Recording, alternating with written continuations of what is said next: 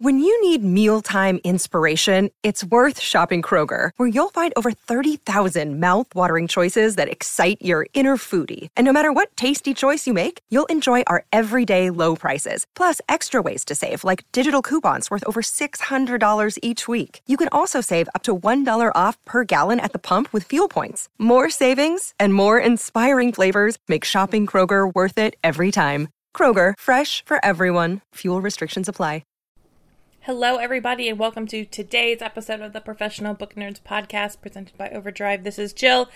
If you read the title, you know that this is a re-airing of the episode I did last year with Kate and Lauren from the podcast Generation BSC, because the Babysitters Club is back, y'all, on Netflix. I haven't watched it yet. That'll probably be my weekend, and I'll just binge the whole thing. Kind of like I did last year with the first season. So, just things have been a little this week. Mercury is in retrograde. This week. And so recording a new episode was just not in my journey for this week. Hence why I'm giving you a throwback Thursday episode of talking about Babysitters Club. We will be back next week with a new episode. I say we because it actually won't just be just me. Fun fact, we're going to start having new people on. It's going to be very exciting. So until then, you can go visit our website, professionalbooknerds.com. You can find us on Twitter, Instagram, and TikTok at ProBookNerds. You can email us at professionalbooknerds@overdrive.com. And yeah, I think that's all I got. Be back next week with the new episode. For now, get your Babysitters Club excitement going, and I hope you enjoy this re-airing of an episode of the Professional Book Nerds podcast.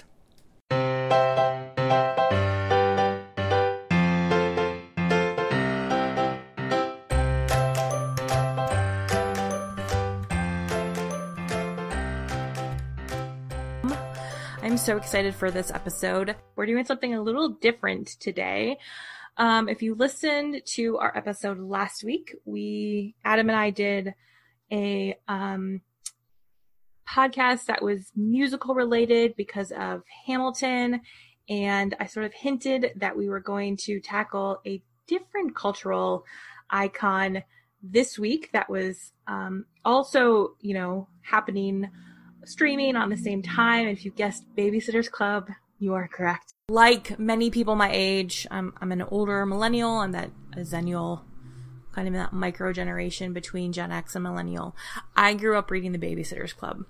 Netflix recently had the TV show, which is phenomenal, and I knew I wanted to talk about the Babysitters Club book. Adam, though, not really a big Babysitters fan, shockingly. That I have two podcasting friends, Kate and Lauren, who have an entire podcast dedicated to the Babysitters Club.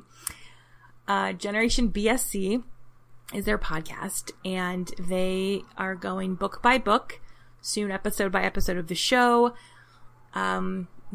talking about, doing like deep dives into the Babysitters Club books.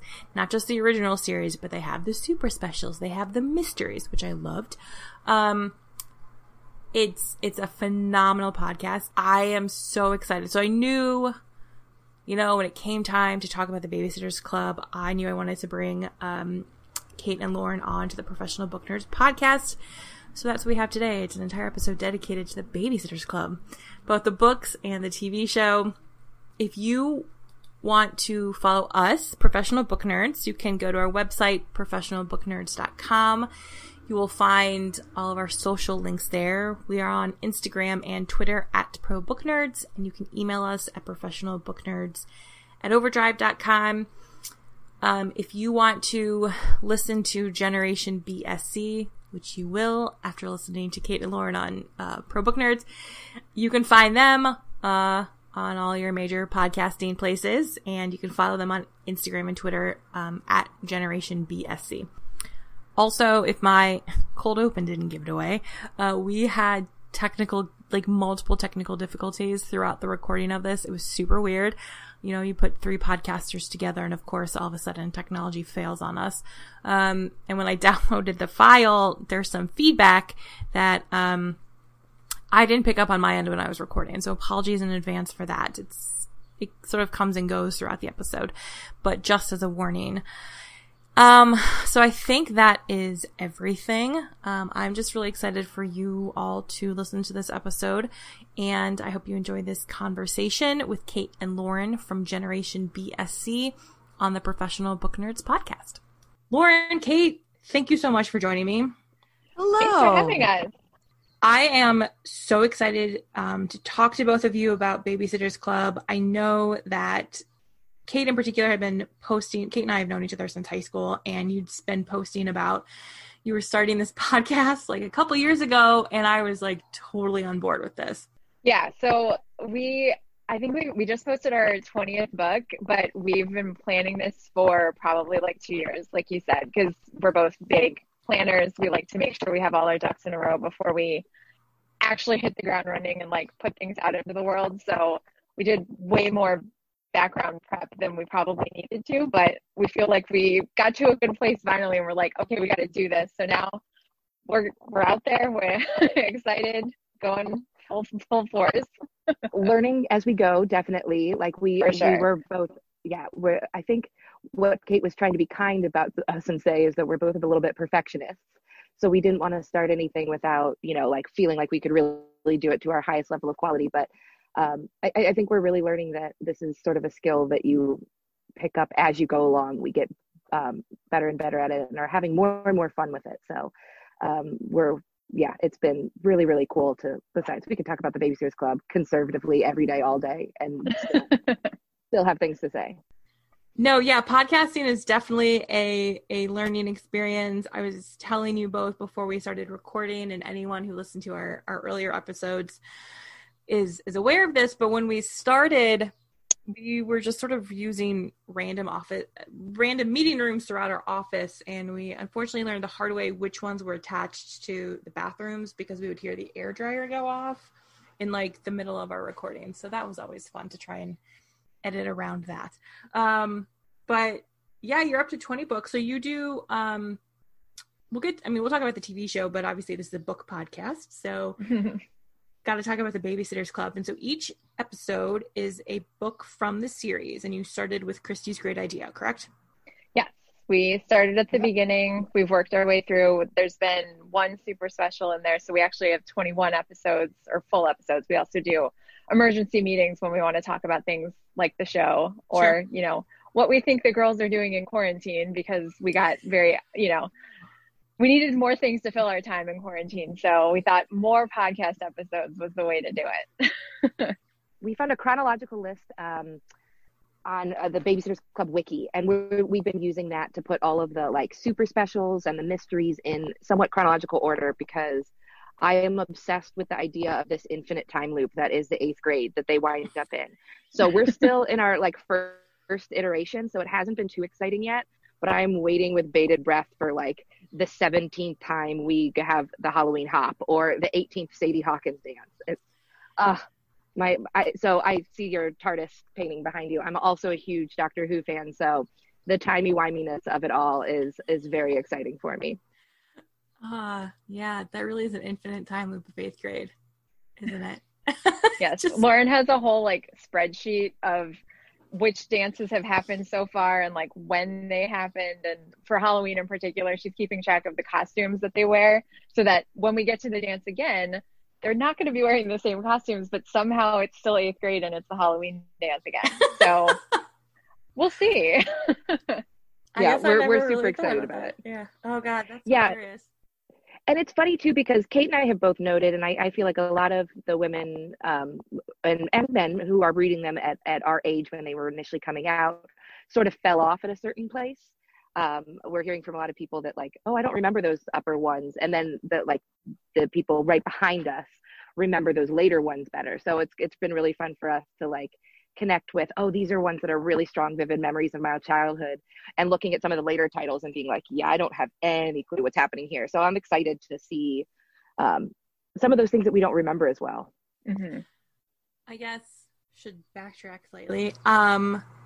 Just sort of, like what made you want to start the podcast in general? Like, what is it about the Babysitters Club? And also the name of the podcast, which I like knowing where that comes from. I think it's fantastic, but obviously our listeners don't. So can you give us a little bit of background on how the podcast came to be?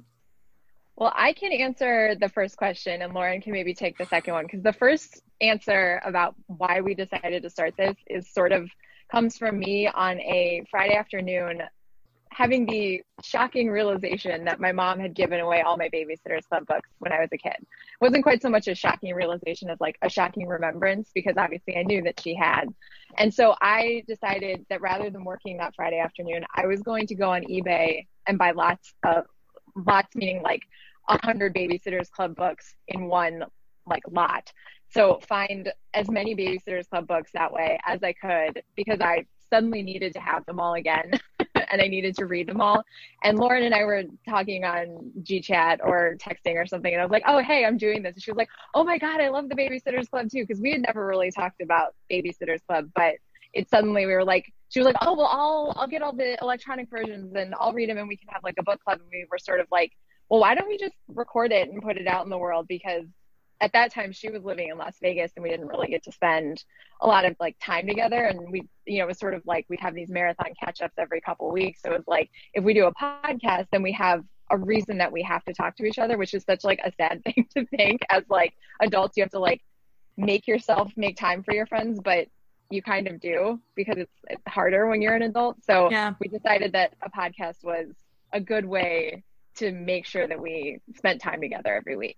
And so far it's been good. And Lauren's back in Cleveland now, so we don't necessarily need the podcast, although with quarantine, it sort of helps to have something to occupy our time and communicate with each other on things other than the current state of the world. Right. And then, so the name Generation BSC, where did that come from? So Kate and I had been talking about doing some kind of something like along the lines of a podcast really since college. Like I think our first idea was a TV blog called Christ on a Bike. Don't know why. We thought that was very funny one night. But that was always sort of our biggest issue, is we could never quite figure out exactly what our perspective was and exactly what we wanted to say. And when Kate found those Babysitters Club books, what we realized was how pivotal they were for our development, how we grew up, and how it was like for both of us who are big fandom fans, who are big, nerds and very into pop culture.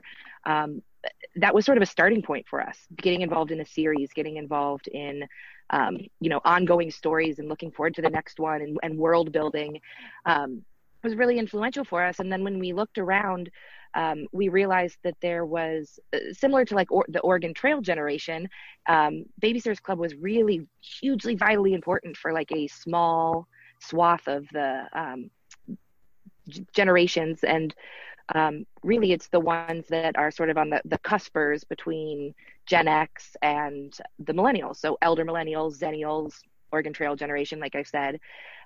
So we decided to dub it Generation BSC.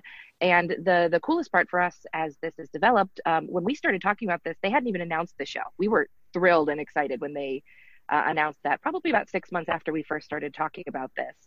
And one of the things we've realized as we've gone forward is the coolest thing has been seeing the graphic novels come out, the new show come out, and a whole new generation of BSC fans coming to the fore. So it started off as one thing and it's kind of evolved as the show has evolved in the last couple of years. It's really kind of incredible the way that the Babysitters Club is still around. I mean, even before the TV show, people were still reading the books. It's just, you have these couple girls with a club babysitting, and yet so many people over the years and decades at this point just really love those stories and those girls.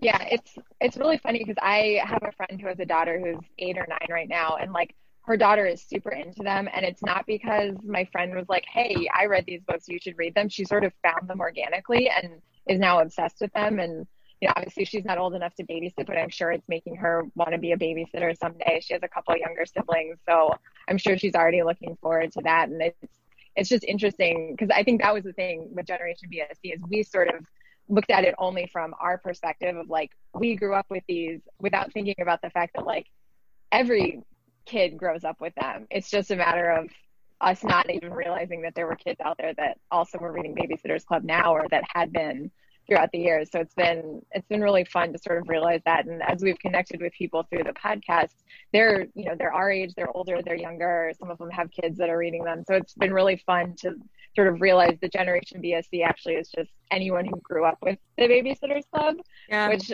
we didn't really think about obviously going into it, but it's been really, really cool to see.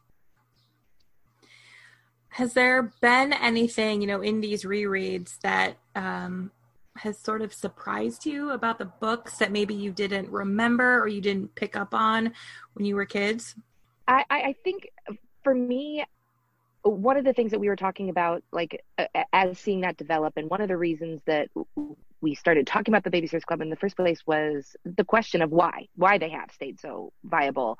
And I think for me, that's been one of the nicest things about reading through them, is realizing that it was not a fluke or a flash in the pan, or it was not an accident that this is the series that endured over some of the many other also ran versions that the 80s and 90s gave us.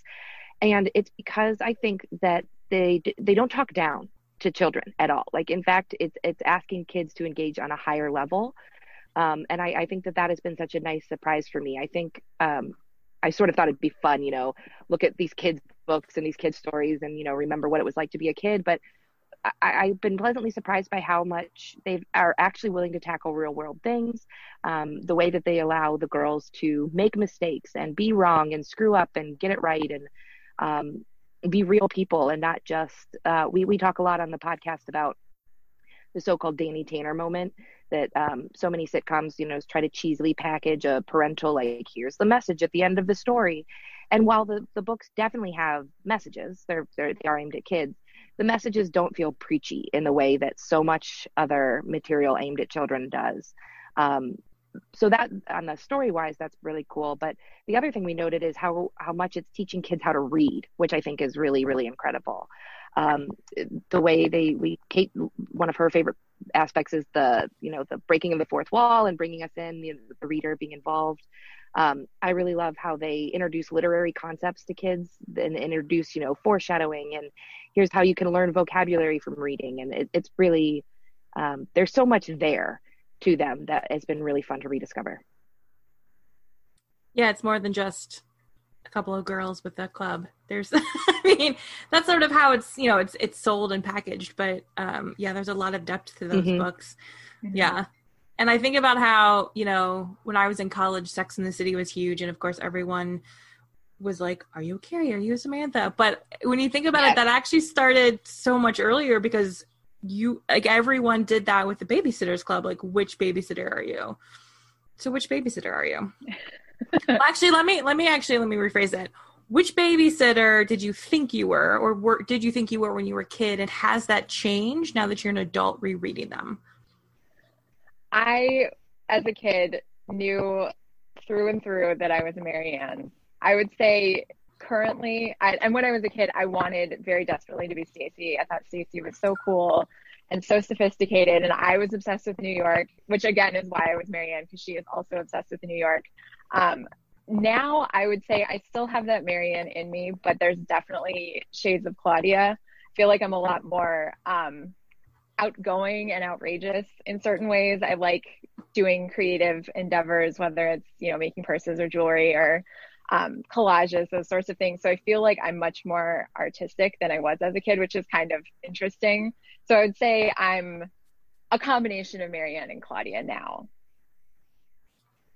I am and have always been a Christy. Like, there's no ifs, ands, or buts. I'm Christy through and through.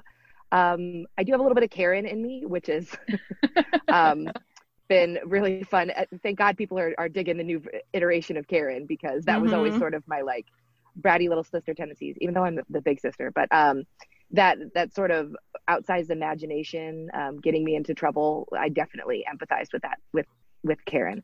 But yes, there's no denying my Christy nature. As much as I was as a kid really wanted to be Claudia, because I wanted to be cool and laid back and you know, less high strung about everything. And no, that was just never in the cards for me.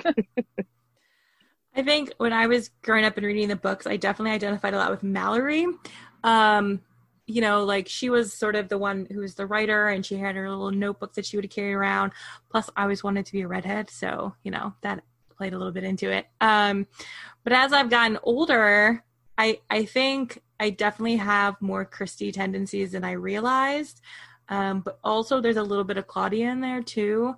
That, again, that like artistic side. But also the one thing that I always related to with Claudia is the hiding of the candy in her room. Yes. Yep. And I know you posted on social that you've been like keeping track of not just what candy she's hiding, but where in the room she's hiding it, which oh yeah.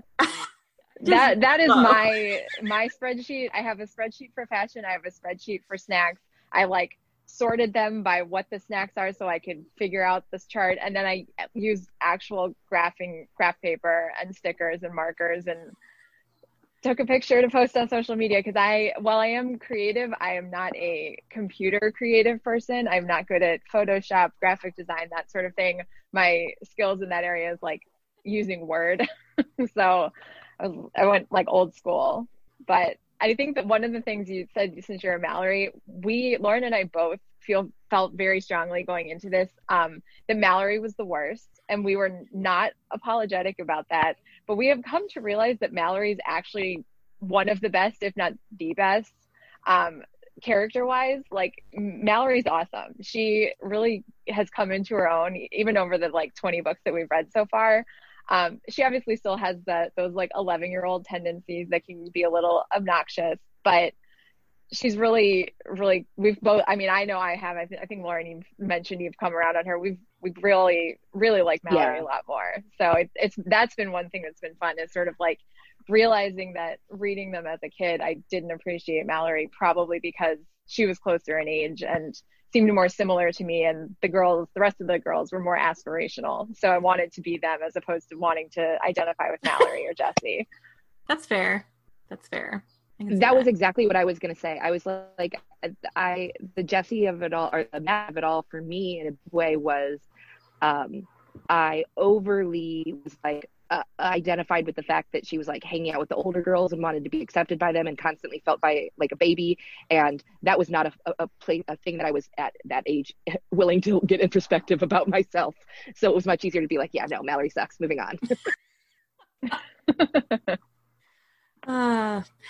Speaking of how young they were, that's always the thing that has sort of surprised me about the books, because when you're reading them and they're babysitters and have this club, and I don't remember if I was babysitting at that age, like people other than my sister.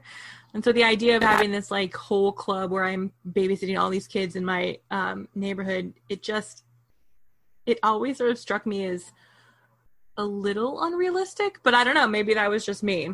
The 11-year-olds babysitting seems a little crazy to me. I know I was babysitting in 8th grade, and I definitely in high school, because I was like the babysitter for my neighborhood because I did not have a life and I liked having money. Yeah.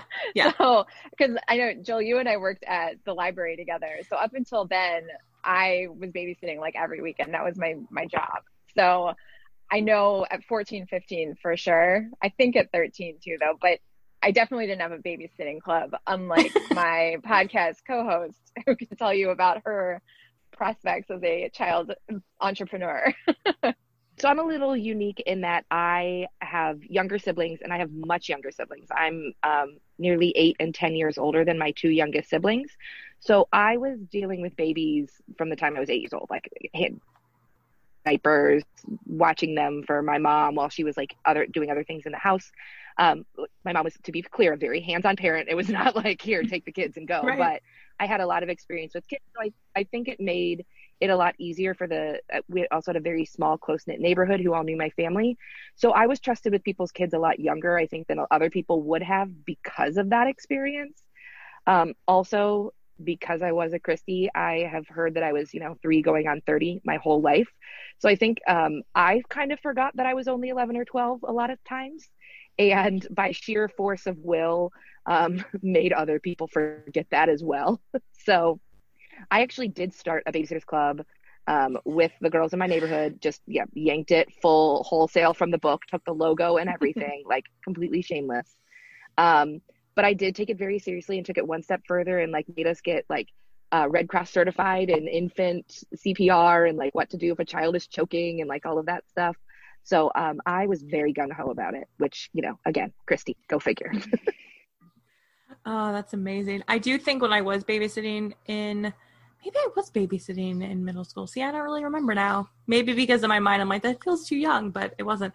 I definitely borrowed some of the ideas of the kid kit, you know, having stuff you would take to go, like puzzles and coloring books and stuff. Such a smart idea. I was thinking about it the other day. I realized that I've basically just adapted the kid kit for myself for my real life. Like I was packing and I was looking at my purse and I was like, I have all these different things in here that I've like a kit for like for face stuff and nail stuff, and a kit for like first aid stuff, and a kit for like, oh, if I'm bored, here's some like fun things to do. And I'm like, oh, my purses, I just basically carry around my own personal kid kit. And now we're going to take a quick break for a word from this week's sponsor.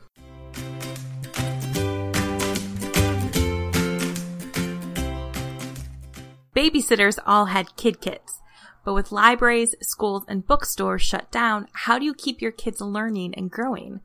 Literati is the subscription book club that makes it easy to find unique and interesting books for your kids by delivering great stories straight to your doorstep.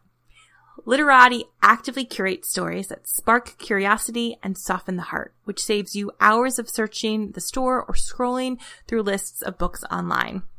Only keep your favorites and send back the rest for free. That means you're only paying for the books your kids love.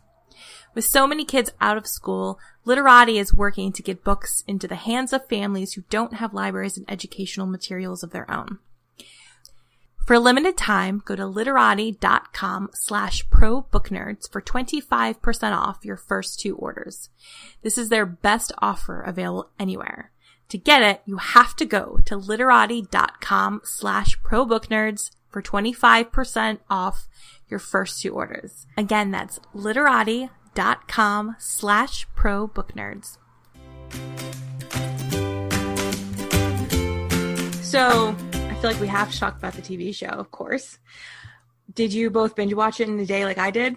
I did not, because I have had so many times recently that I did, and then was so sad that I didn't have anything more to watch. So I forced myself to watch it in like 2 to 3 to 4 episode bursts. It basically was like 2 and then 3 and then like 4, or I guess that doesn't really add up to the right number, but close enough. Close. But yeah. So yeah, I wanted to, but I also was like, I can't do this because I'm going to be so sad. I had the best of intentions. I really was going to do like Kate, like we had talked about it together. We're like, all right, so we're going to pace ourselves out so we can really take each one in and like really think about it, talk about it. And then I sat down and watched them all in one setting, which is pretty standard for my personality. So, but I realized that I was like, my process for the podcast and our books as well is read it all the way through once just to experience it and then go back and note take it. So I was like, I've justified it that way for myself. I was like, okay, this binge through is just me letting it wash over me. And then I'm going to come back and, deep dive to it. There you go. That's the smart way to do it. Yeah, I also intended to not watch it all in one sitting. I was off that day because it came out on the 3rd, and my husband he'd left to go disc golfing, and after lunch, I'm like, I'm going to sit down and watch a couple of episodes. And then like 5 hours later, he has come home, and I have 1 episode left. And I don't know where my day went. But I do also like, I do want to go back. Yeah, I do want to go back and watch it again, like knowing what is coming and what is happening, and look for those things. As a whole, I absolutely loved everything about it. I think they did what I loved.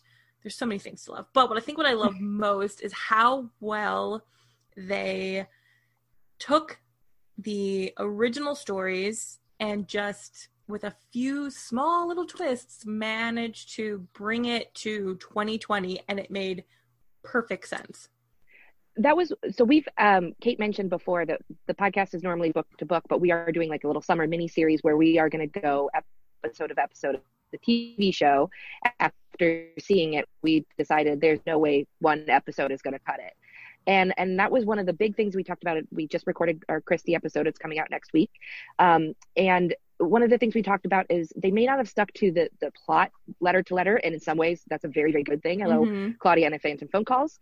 But they really managed to capture the spirit or the essence of, like we said, that message of each book. And really just updated just slightly enough to modernize it. Like, I think that was one of our big questions going in, is how do you justify this 80s model in a modern world? Yep. And I think that they did it so wonderfully. Yeah, I was going to say the thing that I think really stuck out from the first episode was how they explained why they would be even having a babysitters club, because they do the same sort of montage that's in the book.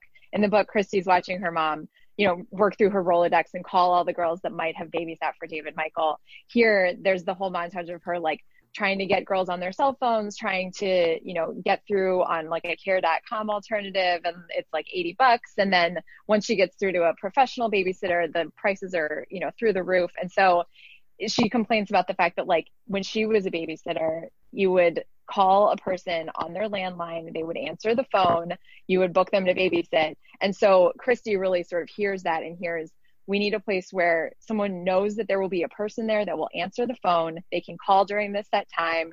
They can get 4 babysitters. They're all going to be there. They're going to know their schedules. So I know when I get off the phone, I'm going to have a babysitter. And I think as we were going into being ready to watch the episodes, we were like, but everybody has cell phones. They could have an app. What is it going to look like? And it's like, it makes perfect sense that there would be this babysitters club in Stony Brook in 2020, which is perfect. It does. And Claudia's like, oh yeah, we have a landline. We got it with our internet package because she needed a high. I'm like, that makes perfect sense to me. Yeah. So just throw in the extra phone line. That is the only reason anyone I know still has a phone line, period, is because it came with their cable package. Because they kind of browbeat you. They're like, you need a landline for what? For this, apparently, in case we need to, in case of babysitting emergencies. Oh, and they bought the phone off Etsy. I mean, it was just, it was so good. It was so good. So perfect. Yeah. The little like references to modern things are just, they're so like on brand. Like the Etsy reference, of course, Claudia knows all about Etsy and uses it all the time.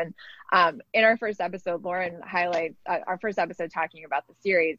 If you guys listen to it, you'll hear it. But Lauren really focuses on, there's the moment in the first episode where the girls are each sort of giving their thoughts on social media. And it's like a perfect distillation of who each of those girls is in, a minute, which is, it's just perfect. I mean, obviously we can find things to critique, but overall, the girls that they cast, the adults they cast, the kids that they're babysitting, it's all, even with the changes that they made to make, Dawn a Latina girl from California as opposed to a white girl with super blonde hair, and to make Marianne biracial, like those updates, they make sense, but they're still perfect casting. Like Dawn is still Dawn, Marianne is still Marianne. They just maybe have a little bit of a different background.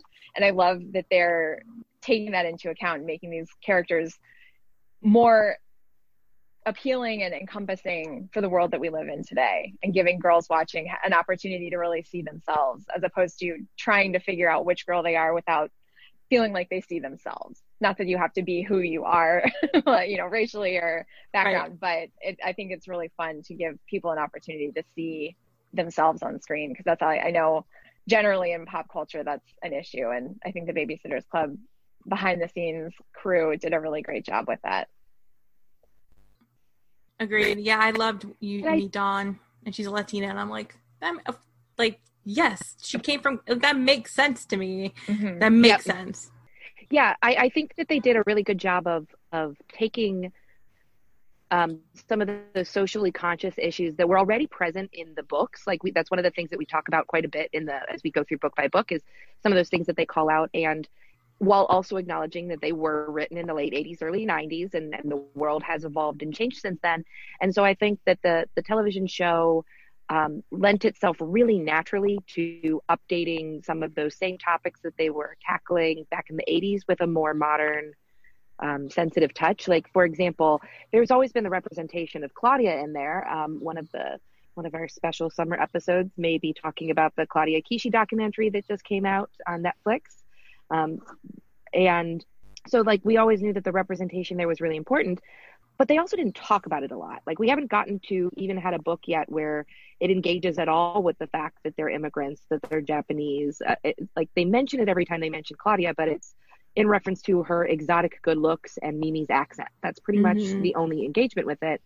Whereas the first Claudia, we get into what it means to be a Japanese immigrant and the history of what that looks like as part of U.S. history.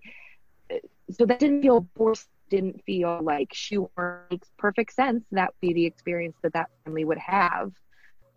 Just looking at it through a more modern study where we're capable of, or not, I guess, capable, or willing to engage in some warts and all discussion about what our history really is. Yeah, the one episode that really struck me with regards to tackling social issues was episode 4, the Marianne Saves the Day with Bailey. That episode, just like the whole thing, I thought, I mean, I'm watching it from an outsider. I don't have personal experience with being trans, but the way they handled it and Dawn explaining to Marianne, like, what that means, and Marianne, you know, like, and that's like one of those changes they made from the book in terms of like when Marianne saves the day and this act of courage she has to show, that changed, but it was in a really, really wonderful way, you know, helping this little girl be recognized for who she was. And I was like crying at the end of that episode. It was so good. But that one in particular, it really was the perfect update. You know, it's not, because obviously we talked about that book when we were first starting the series. You know, the book is very sort of straightforward. There's just a medical emergency, and Marianne proves that she's mature and capable by calling 911 and getting the little girl to the hospital. And that, I mean, that in and of itself is a very big thing for a 13-year-old, 12-year-old to do. But the fact that Marianne doesn't have it explained, she doesn't have, you know, Bailey being a trans girl explained to her at all. She sort of figures it out as Bailey is very sick and she has to do the same thing, get her to the hospital. But then on top of that, the doctor and the nurse that come in are misgendering Bailey, and Marianne has to be strong, and she doesn't like standing up for anyone, including herself, but she takes it upon herself to really do that without really knowing all of the ins and outs. But she knows that Bailey's a little girl and Bailey needs her to be strong for her. And it just, I'm getting like choked up now just thinking about it, because it's just, the strength of Marianne in that moment it's what I think, and I hope that people watching it will say, I hope that I could be as strong as Marianne in that same situation, and, you know, not even think about it for a second. She really just goes for it. She's like, I need to talk to you outside. Let's deal with this. And it's so powerful. In late 1980s, the idea of having to call an ambulance and like have grace under pressure in that emergency situation would have felt a little different. I feel like kids now with cell phones were much more like prepared for how to handle what to do in an emergency. I feel like that wouldn't be as big of a deal for kids today. So I thought it makes so much sense for her big moment of triumph to be not externally motivated either, but also internally motivated. And I think that makes a big, big difference and is more meaningful for as message. That's a good point. Yeah. It's just one of those things where they manage somehow to just make it modern in 2020, and it makes sense, and it has broader issues that isn't just, you know, speaking to the kids who would have been reading the books, but also the kids who are watching and the adults who are watching as well, which I think is also really important, especially when you consider the adults watching probably are our age and have kids reading the books and had read them themselves. It was a really good adaptation overall. Yeah, although definitely agreed. I think we have to talk about Karen, because Karen might be my favorite part of the entire series. She was so well cast, and I loved everything about her. I just kind of want to be her best friend. Um, like her spooky face when she so good. she was so She good. She's one of those things that, like, I think I have so much more space for her now because I have grown past it and I am an adult and I don't feel quite so, like, I've sort of owned my more obnoxious Karen aspects, with like the complete lack of chill. And it is so fun to watch that character just, I think it would have been really easy, I mean, for the show to try to dial her back, to try to rein her in, to try to like lessen some of that obnoxiousness, because it's not unknown that Karen and his little sister books were less beloved than the main series, and instead to really just like lean into those things about her and really embrace them. Me, as someone who, like I said, did love those aspects of myself growing up, was so great to see them really be embraced and enjoyed. Yeah, Karen was another one of those characters I remember sort of along the same lines as Mallory, thinking that I was always so annoyed when she showed up. She was always so a lot, you know, she was just always over the top. And again, reading through the books, she's been another character I've really come around on. I find her so charming and cute and like weird, but in a great way. And then the updates, the way that they've made her in the show is just a step further. You know, she doesn't come across in the books quite as like spooky. She just sort of has these, you know, this big imagination, but then the way that she's presented in the books, like the way that she talks about Morbid of Destiny and, you know, all of the haunting, and it's just so, she's so into it and I love it. And she's still the Karen from the books, but like the way that she's Karen is just so perfect in the show. Agreed. Yeah, I think that's one of those things that comes with age, obviously. You know, when you get older and you sort of reflect back. A friend of mine posted about Watson and how when she was younger, you know, she's like, I didn't imagine Watson being so cute. And I was like, I think when I read the books, I don't know, you know, you're 11, 12 when you're reading the books, and maybe age has a different meaning to you. And so when I'm thinking of this like adult guy marrying, you know, for the second time and he already has kids, I'm imagining someone like way older, not someone who's just probably a little bit older than I am now. Yeah. So watching the show, I was like, right. He would not be as old as I had pictured when I was in middle school. Yeah. Watson, I think Watson may be my favorite update from the books. Mark Furstein is perfect in the show. He's everything. And I know Lauren and I have had some conversations about Watson over the course of the books that we've discussed so far, because he's kind of a non-entity in the books. He's there. He's, you know, after book 6, he's Christy's stepfather. They live with him, but we don't really see a lot of like the relationship growing between him and Christy.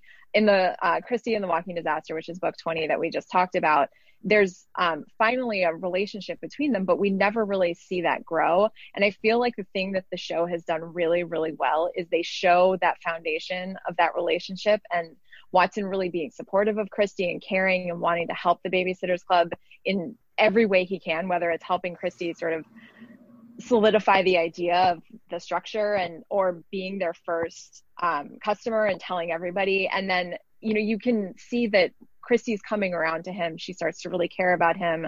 And I really love that we get to see that building throughout the series, as opposed to in the books where it's sort of just suddenly like, oh yeah, Watson likes baseball and he's going to help me with the Crushers. It's like, okay, but show don't tell. Like, I want to see that relationship grow. So I really love that in the series. I think one of the things that the series does that it's subtle, but it makes such a huge difference is the book Watsons we only ever hear about in relation to Christy. Like, he's only a function of the plot in so much as he affects Christy. If Christy's not actively affected by him, he's not really there. Whereas in the TV show, we don't see like that significantly much more than him, but he feels more integrated in a way that he just really doesn't in the books. Like we talk about in the first episode, the fact that he's there with Edie, you know, talking about the engagement, whereas in the books he's like an entity, and she's talking to them about the possibility of maybe marrying him on her own. And I think that just makes a big difference to just bring him into that relationship and that family in a more integral way. It makes so much easier to appreciate and watch that relationship develop. Absolutely. Yeah. It's just, and I don't remember what I was going to say. Like I had it and then I lost it because of course I also, did. He's just super, super dreamy. I mean, Mark Furstein is, he is super dreamy. And Alicia Silverstone, yes. Cast as fantastic. Yeah. Just, she does. Yes. That's just such perfect casting, not just, you know, from the sense of, you know, she's just really good in that role, but there's just something about Alicia Silverstone that I love because you know, she hasn't really been in a lot lately, I don't think. And she's so iconic as Cher from Clueless, and then she shows up as Chrissy's mom, and it's just perfect. It's perfect. And I think one of the things that the show does really well too, and Alicia in particular, because she is a glamorous movie star, but she's not playing Edie as a glamorous, like the way so many television shows, you know, make everybody look like they stepped up out of a magazine, where we've talked about the fashion.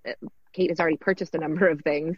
We love the fashion from the show, but it feels real for who they are, both the girls in their age group, the girls for their characters, and the adults in the picture. You know, like Edie the wedding looks expensive because they're you know, but it doesn't look like a Hollywood wedding. It doesn't look like a TV wedding.